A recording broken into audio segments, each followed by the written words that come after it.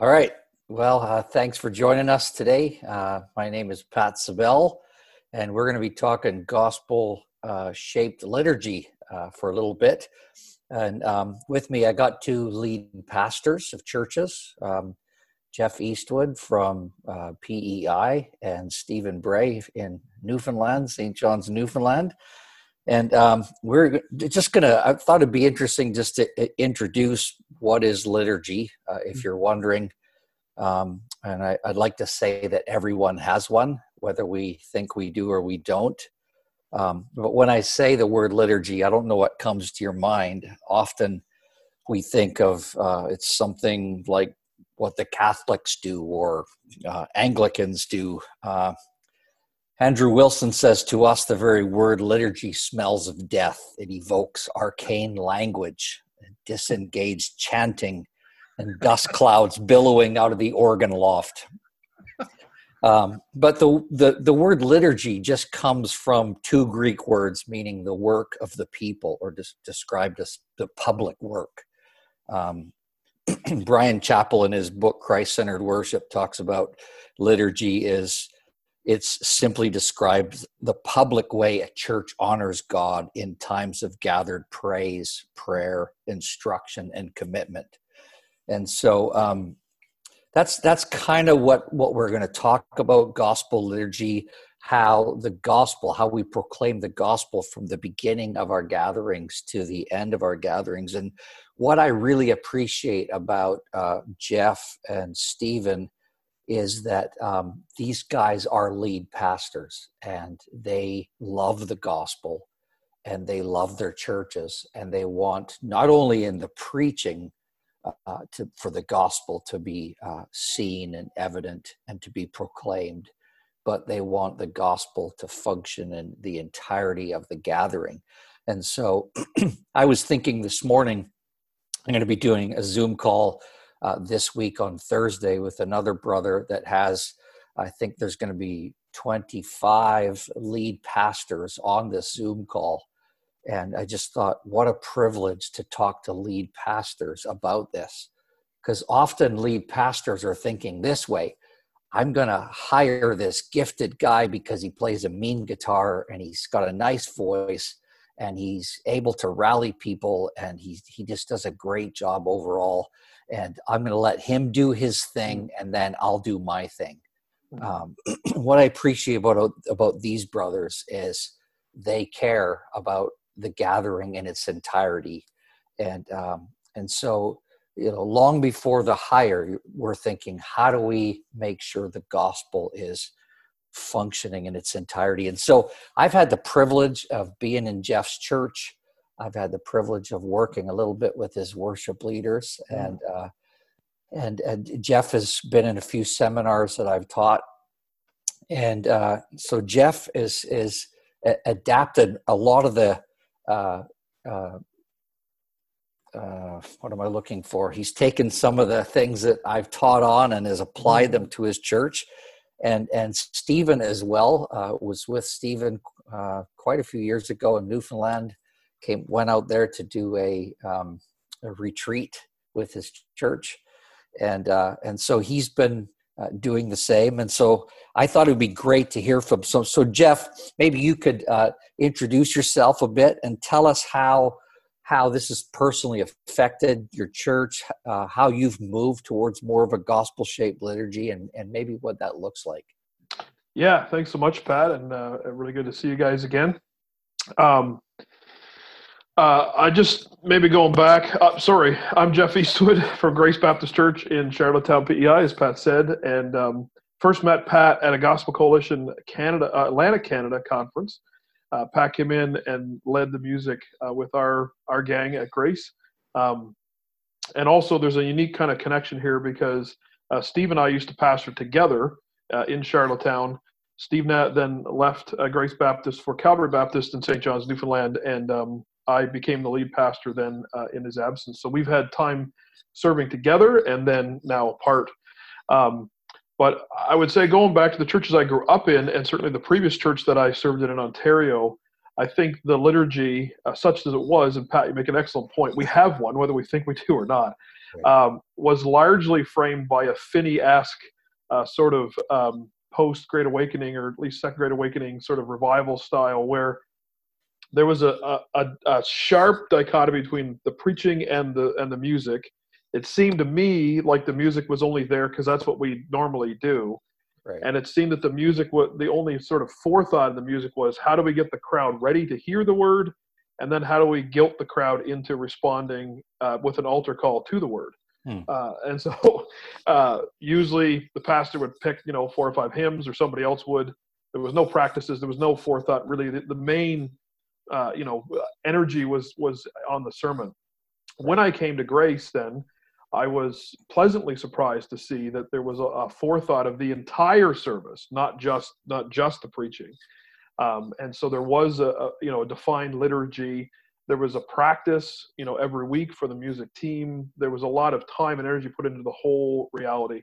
But as Steve and I worked together over that course of that time, there was a lot of different things that we put in, some things we took out. There was a lot of forethought there, but we were kind of working along. And really, when Pat came on the scene, it wasn't just the music itself, but it was to lay out a gridwork for how that liturgy, the foundation of that liturgy, what are we looking to accomplish, and seeing from Colossians 3 and Ephesians 5 and that kind of stuff, that we're teaching each other in psalms, hymns, and spiritual songs, and that sort of core idea of the gospel being displayed throughout the entirety of the service. Mm-hmm.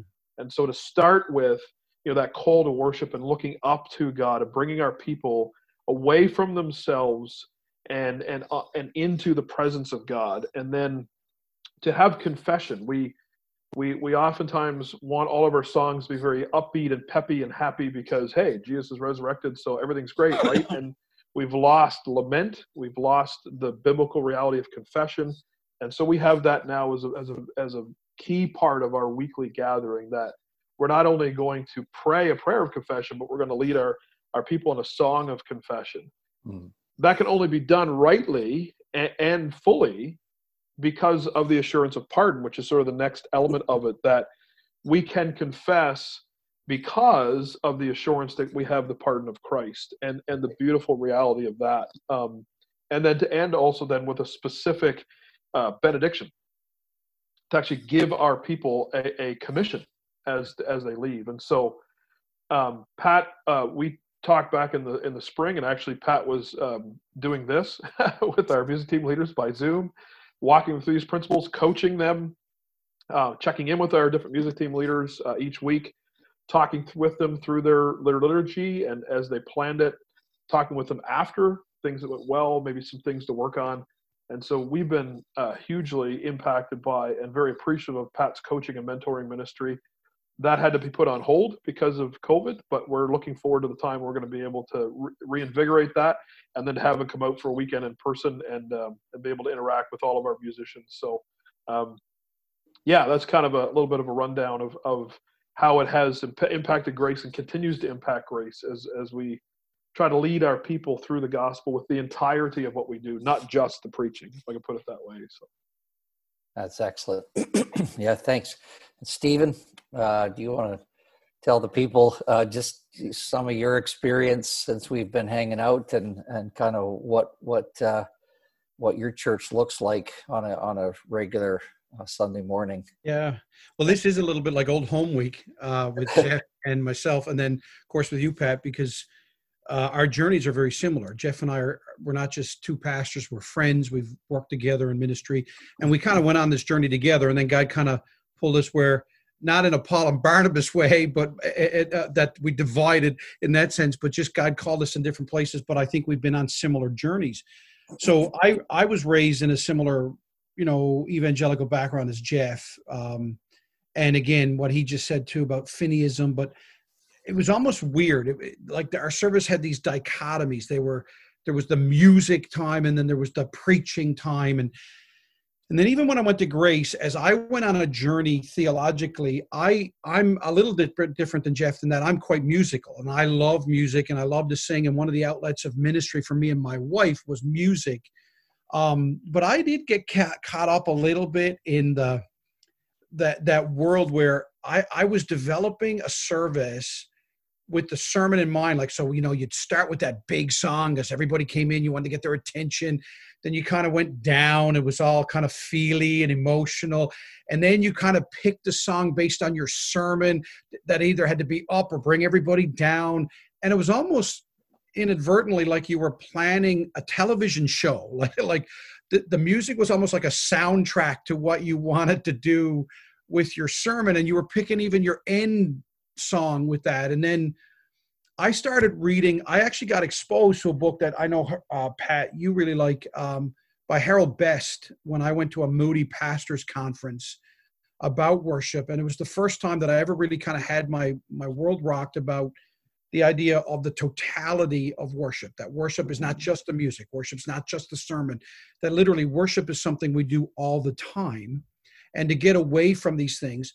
The other thing is, you already mentioned it. I grew up in a world where there was this pastor, and then you had the music pastor or the worship pastor. And often, in my experience, that worship pastor often hadn't been to Bible college. He, sometimes he didn't know there were 66 books in the Bible, but man, he could really rock a guitar, had a killer voice, often, wound up the younger generation. And little things started standing out to me because I got exposed, Pat, to you and your music through C2C and some other things. And then I got exposed to Sovereign Grace music and the Gettys and stuff. And all of a sudden I started to realize there is a lot more to this than just a killer song, and really evaluating the theology of a song and all that kind of stuff. And it started to bother me because I started, Jeff and I were together, and we lived in kind of maritime Canada, but then Atlantic Canada. And we were hearing horror stories of church splits and struggles between senior pastors and music pastors and worship wars and music wars. And something just didn't seem right to me. Then I got to go to Vancouver, and Pat, you were there and you led music at a conference. And I'm one of those guys, I'll be honest, like Andrew Wilson, because maybe I was raised in this independent Baptist world, which was somewhat a reactionary against Anglicanism and other different things. And the word liturgy was almost like a curse word.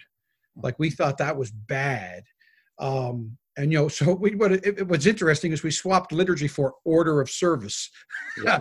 Yeah. and we still followed it. And I mean, and in my world, you followed it religiously. I mean, you knew what was going to come next. You knew when to stand and sit and everything else. And it was followed, but we didn't call it liturgy because that was bad. Right. But then I got exposed to you at this conference, and you did these things where you took us through responsive reading and this call to confession and call to assurance. And there was a rhyme and a reason to stuff. And it just, all of a sudden, my heart, I felt the Spirit in me resonating with this. And I remember bringing this back to Jeff, going, Jeff, I saw and experienced something, dude, that is like, there was a hole in my heart that I didn't know how to fill. And I said, listen, I want to try this, and I want to try that, and I want us to do this. And I was a little bit, falling over myself. And this is where that relationship, and this is why I'm a big believer in a guy like yourself, who God has gifted, who's got a theological heart and mind, who's got a musical talent, but yet believes in the totality of the worship time of the church, the corporate worship time of the church. And so, yeah, we had you come out here to Newfoundland because I wanted to expose my people to this. And again, I'm not an original thinker. Jeff's far more original thinking than I am. I'm a great monkey see, monkey do kind of guy. And I see something, I go, that's what it is. So I'm pretty passionate now about a couple of things. I mean, little things too, Pat, that you've affected me on. I grew up in a world where it was choirs and ensembles and quartets and duets and special music and all of these types of things. But just thinking about corporate gathering, getting the congregation involved in the singing, not putting on the best concert, little things as mundane as making sure it's a key that everybody can sing, how much harmony is in there, because harmony is great, but then harmony can also leave a whole lot of people in the dust. And so you really challenged me about just singing melody, not having a big army in front of everybody singing all the time. And so all of these things started to profoundly affect me in the way we structured stuff. So now, even with us, with Mile One Mission and a Calvary Baptist, as we develop interns, I look for musicians, but those musicians must have a theological grounding and a grid. It's not all about the music. It's about the glory of Christ. The beauty of it is, and Pat, you'll talk to this, I know, and this is why I encourage anybody to talk to you, is when we say all that, by no means do you take shortcuts on the quality of the music or striving for good musicians or, all of this kind of stuff.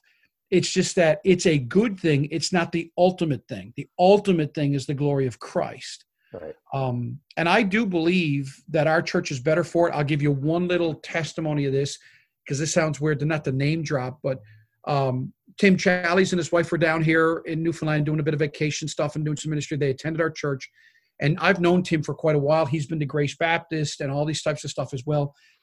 But Tim wrote me a letter, a text after the service, and he said, Steve, I want you to know the music portion of your service was radically different from the early days that I knew you at Grace Baptist. It was much more liturgical. It was much more God-focused, gospel-focused. And I know Tim wasn't trying to insult me about what we did at Grace. He was just saying he could see a marked difference in the way we were approaching our service. And Jeff and I have both been on that journey. So, I love it. I can't even envision going back. And I still think there's lots of emotion in our service. It's not like we're cosmic killjoys. I think it's just that the emotions are governed by the Word of God, not our emotions dictate what the Word of God has to do for us. So our emotions feel good. Right. I'm an emotional guy. I don't think our services lack emotion. It's just that our emotions submit to the Word of God. Yeah, it's good. Right. Yeah, thank you. I was thinking, we wouldn't allow our lead pastors to be, throwing a sermon together for every Sunday. You got an hour to put this sermon together. We give time and we soak in the scriptures, and we want to be careful to rightly exegete the text and as well exegete our congregation. But often we have worship leaders that are, Saturday night throwing together a list of songs, picking their favorite songs off, whether it be top CCLI 25 songs or whatever, or going to a YouTube channel. And I love this experience. I love watching this, and it does something good to me. And therefore, I want to kind of translate that into our Sunday gathering. If we could have that same effect in our Sunday gathering. So intentionality, I think, is key. And that's really what we're talking about when we talk about gospel-shaped liturgy, is that we want to make sure that there's intentionality in the worship guy or gal, that they're thinking specifically about like that the gathering in its entirety, and that the lead pastor or the preacher is connecting with the worship leader, and there's a team that's formed to make sure that the first 25 minutes or however long it is of the gathering that we lift our voices in corporate song. It's got some intentionality in it, just like the pastor had to have when he spent 15 or 20 hours that week preparing his sermon. So I think it's just so important, and that's a passion I have, is to help people think more clearly about, like, we sing songs, we read scriptures, we recite pieces of creeds and confessions, and we do those things not just because it's a cool thing, or it's this is kind of a new trend in the church, but we do it because every portion of what we do should be connected and rooted in the gospel. Because I know you guys, your church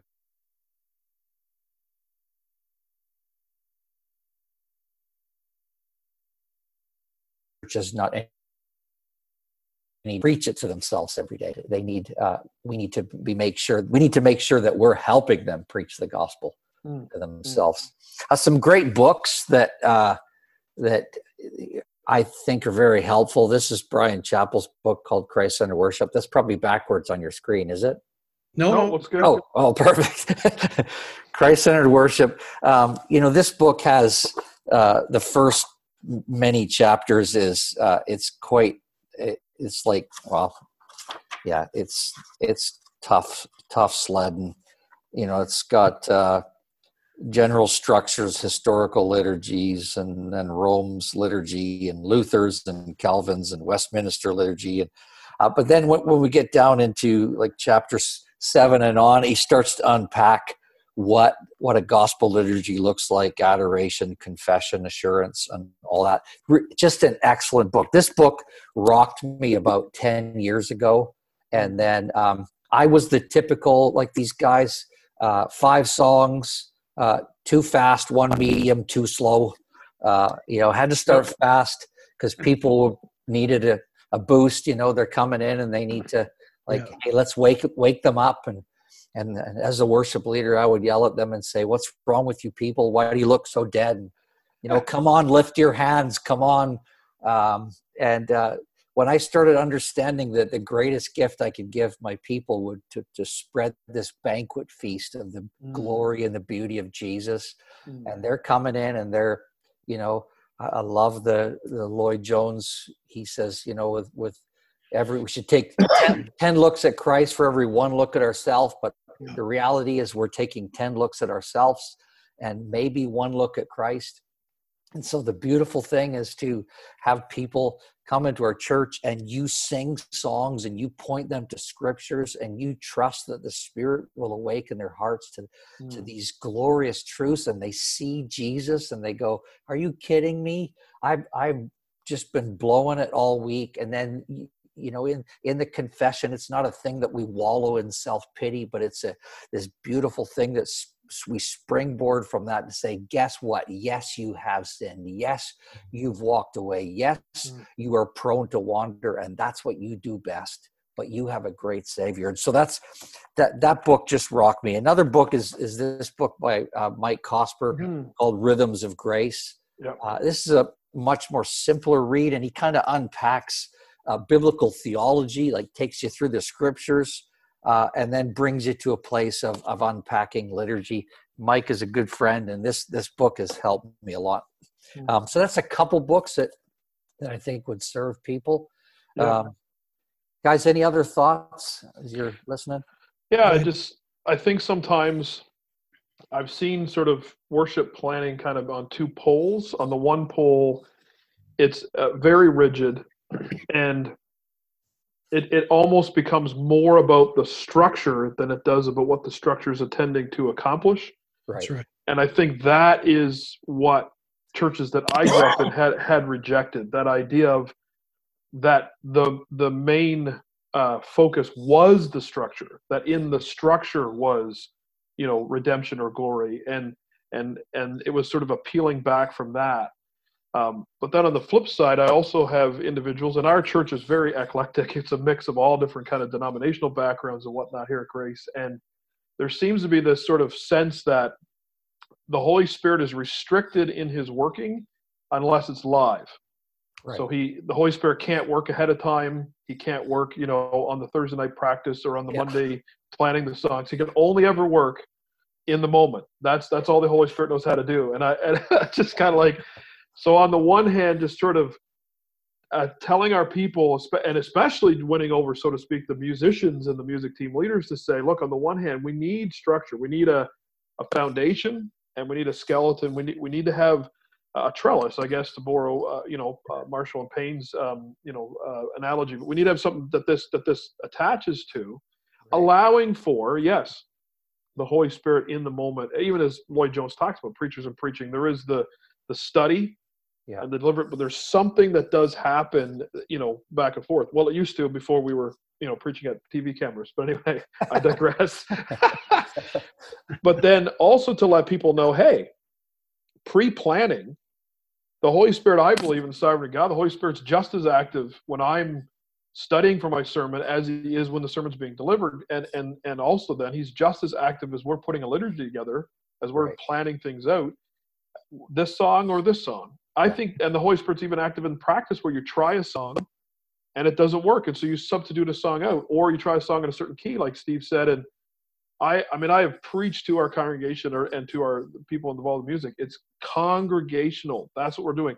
The only instruction I believe we get in the New Testament regarding music is that it's congregational participation. Yeah. Teach one another Yeah. in psalms, hymns, and spiritual songs. And so Yeah. maybe this new song that you want to introduce just doesn't have a key that's going to fit. And if people can't sing it, then they can't participate, and they can't, so yeah, to be aware of those two poles that oftentimes we gravitate towards making the structure the ultimate thing, which I think we need to guard against. Yeah. But also then making no structure the only way that the Holy Spirit can possibly construct the service, which I don't think is true either, right? So anyway, just some more thoughts on that. I think with that too, Jeff, I think the part of the journey, and Pat, you've been great with us, is that, well, one thing I will say, if anybody that watches this, if you haven't watched that 4.5-minute video by Alistair Begg, where he says, "Don't ask me how I feel, tell me what I need to know," I can't recommend. That's the best 5 minutes of your time for a saucy Scotsman to just lay it out hard. Because he talks about, right, the countdown goes on, the worship leader guy comes out, tell me how y'all feel today, right? And I think that's, so here, let me say this, because like, again, these extremes, I think some of our very well-meaning brothers and sisters who are, say, we would accuse or say are more charismatic, the extreme is that it's all about your emotions. But then I think some of them look at some of the world that we come from, which is all about, theology and good systematics and stuff. And so I grew up in a world where I've been told some pretty good jokes about Baptists that are not true, for using a double negative, of where we're all about stoicism and all this types of stuff. And my thing is, our Bible is full of examples, even to the throne room of heaven, of great expressions of emotion, but it is always submitted to truth.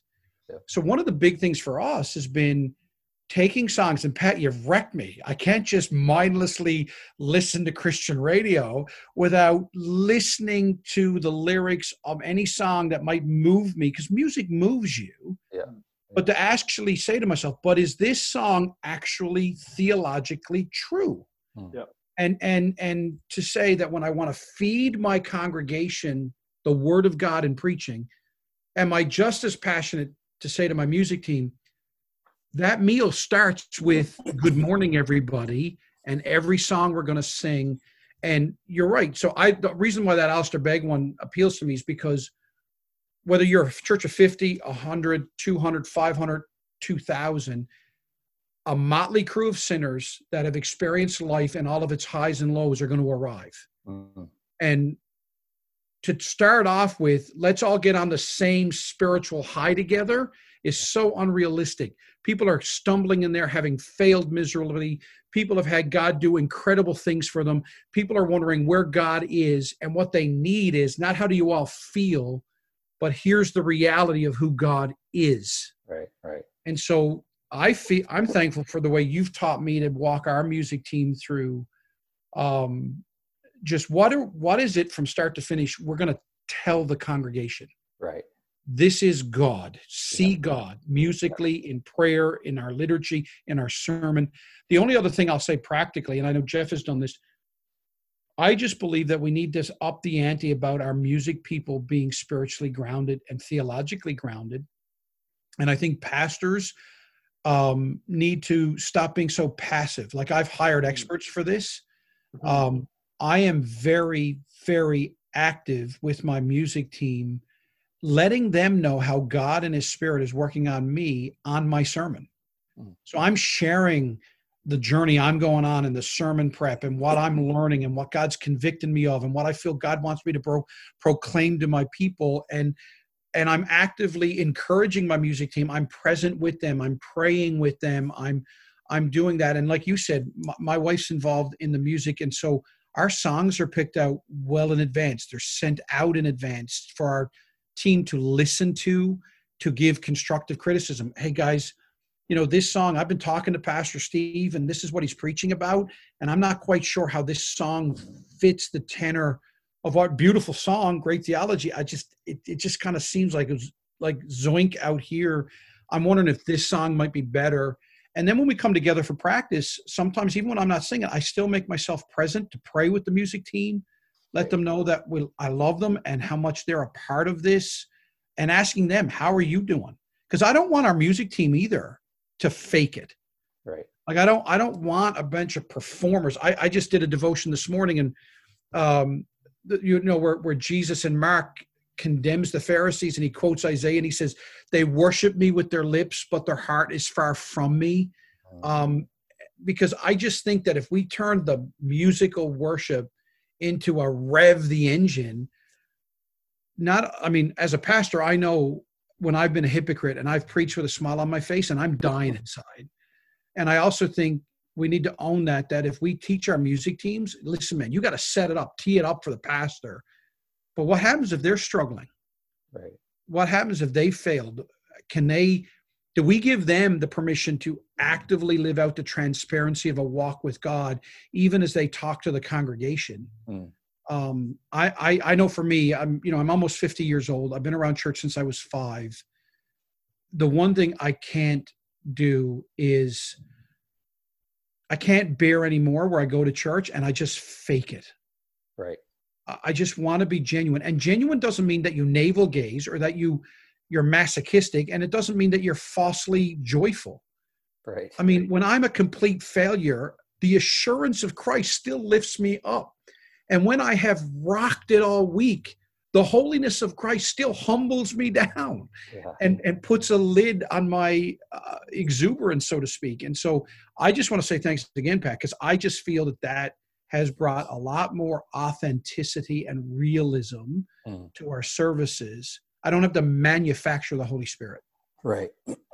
Yeah, and I think just to piggyback on that real quick, I think the intentionality, but also the that the lead pastor, the involvement, not just the intentionality, that, as I said, Steve, oftentimes we sort of abdicate that role, and it's probably more stark for me because Steve's very, very musical. I'm not. I mean, I love consuming music, but I'm not a producer of it.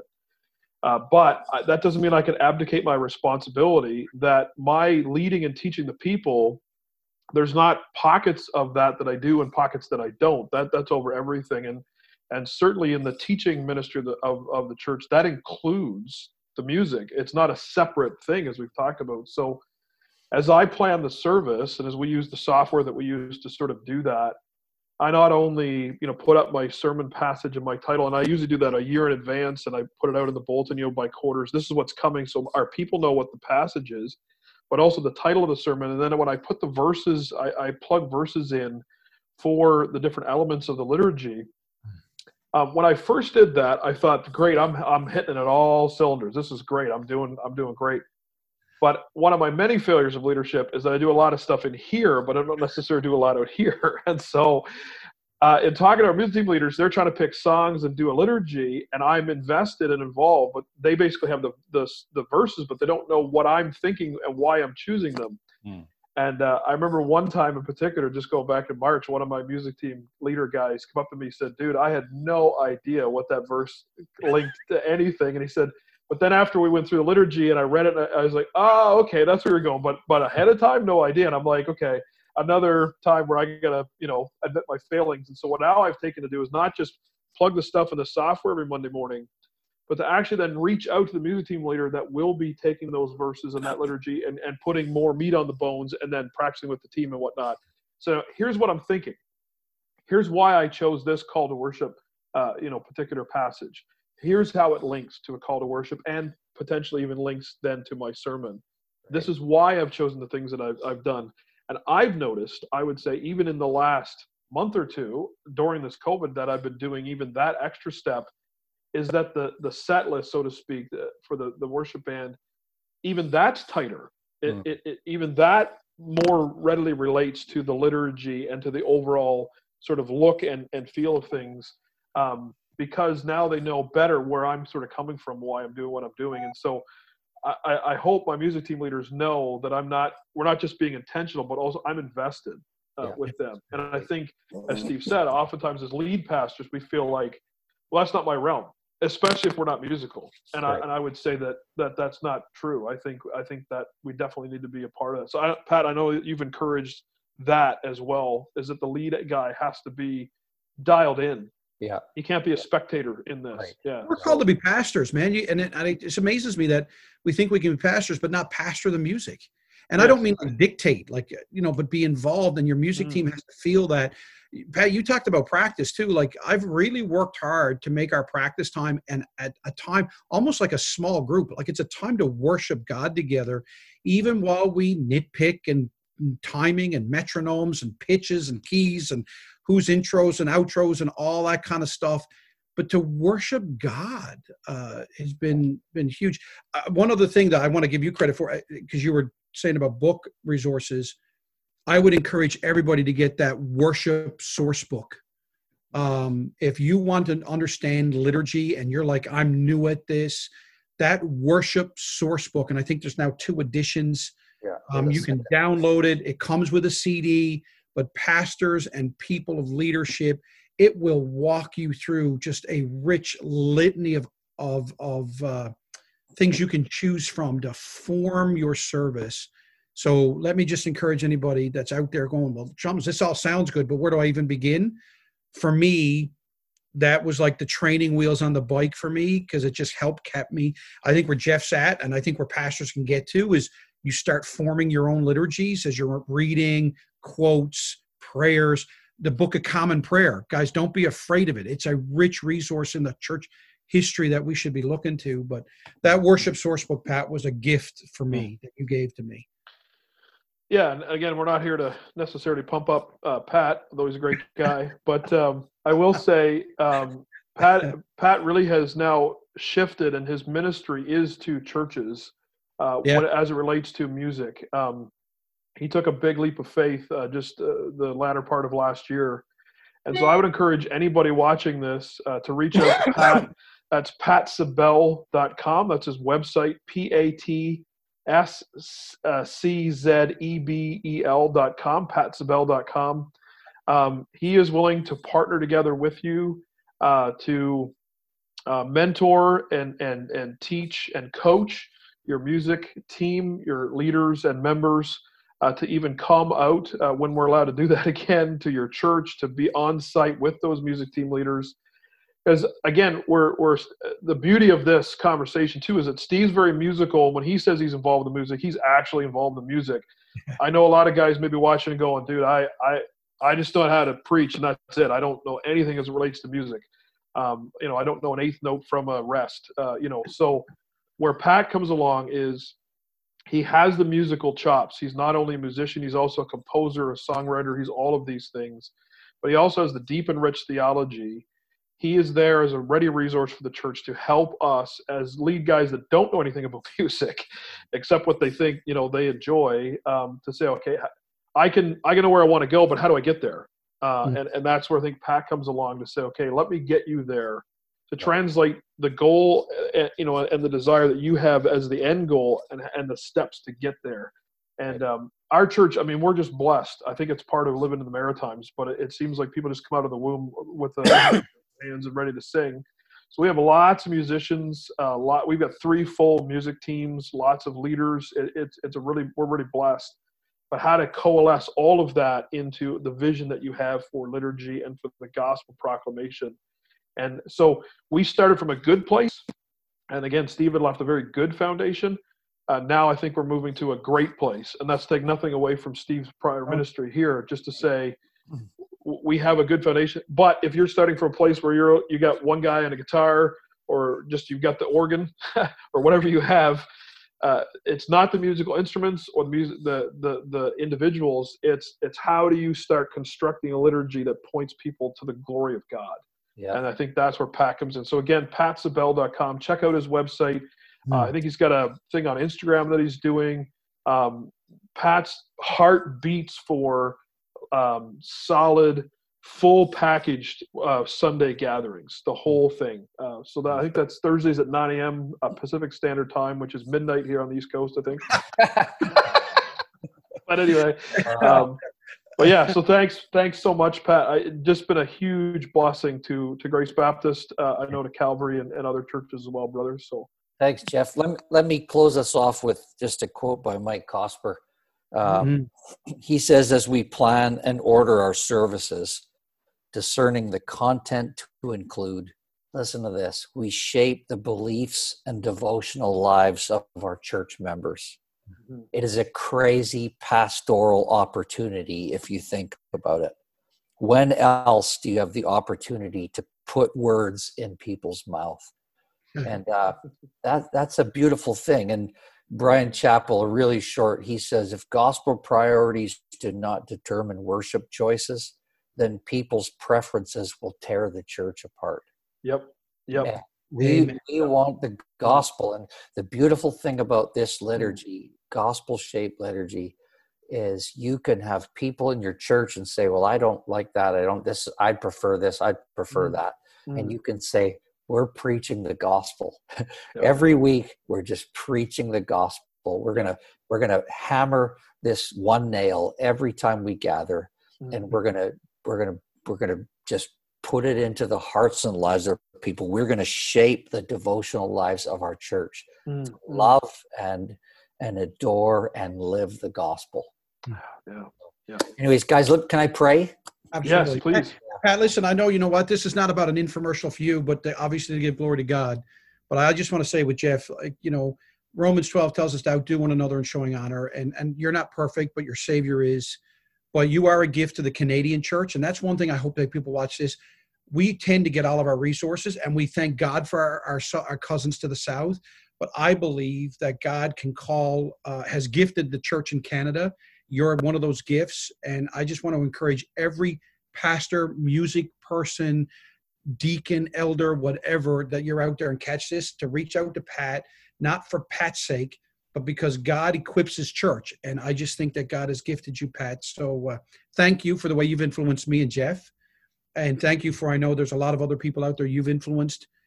Yes, I'm musical, and Jeff's talked about that, but I also think you've influenced me to give away ministry to those. And so I'm thankful. I've got a young man in my church in the early 20s who's been greatly shaped by, your influence and books you've already mentioned and stuff like that. So just let me encourage folks to get, and anything else. It doesn't hurt anybody to have a conversation with you. Right. Let me just encourage people with that. But thanks again, Pat. Thanks, Jeff, too. It's always good to see my buddy. The beard looks ever more impressive. Beautiful, Jeff. Beautiful. Yeah. Anyway, go ahead, Pat. Yeah, let me pray. Father, thank you for this time that we've had together. And I pray for every lead pastor that could be tuning in. I pray for worship pastors. I pray for the little church out there that just has got a lot of lay people that are just serving diligently, and they love the church and they love to play music. I just pray for a growing desire to want to have the gospel proclaimed in every aspect of our gathering.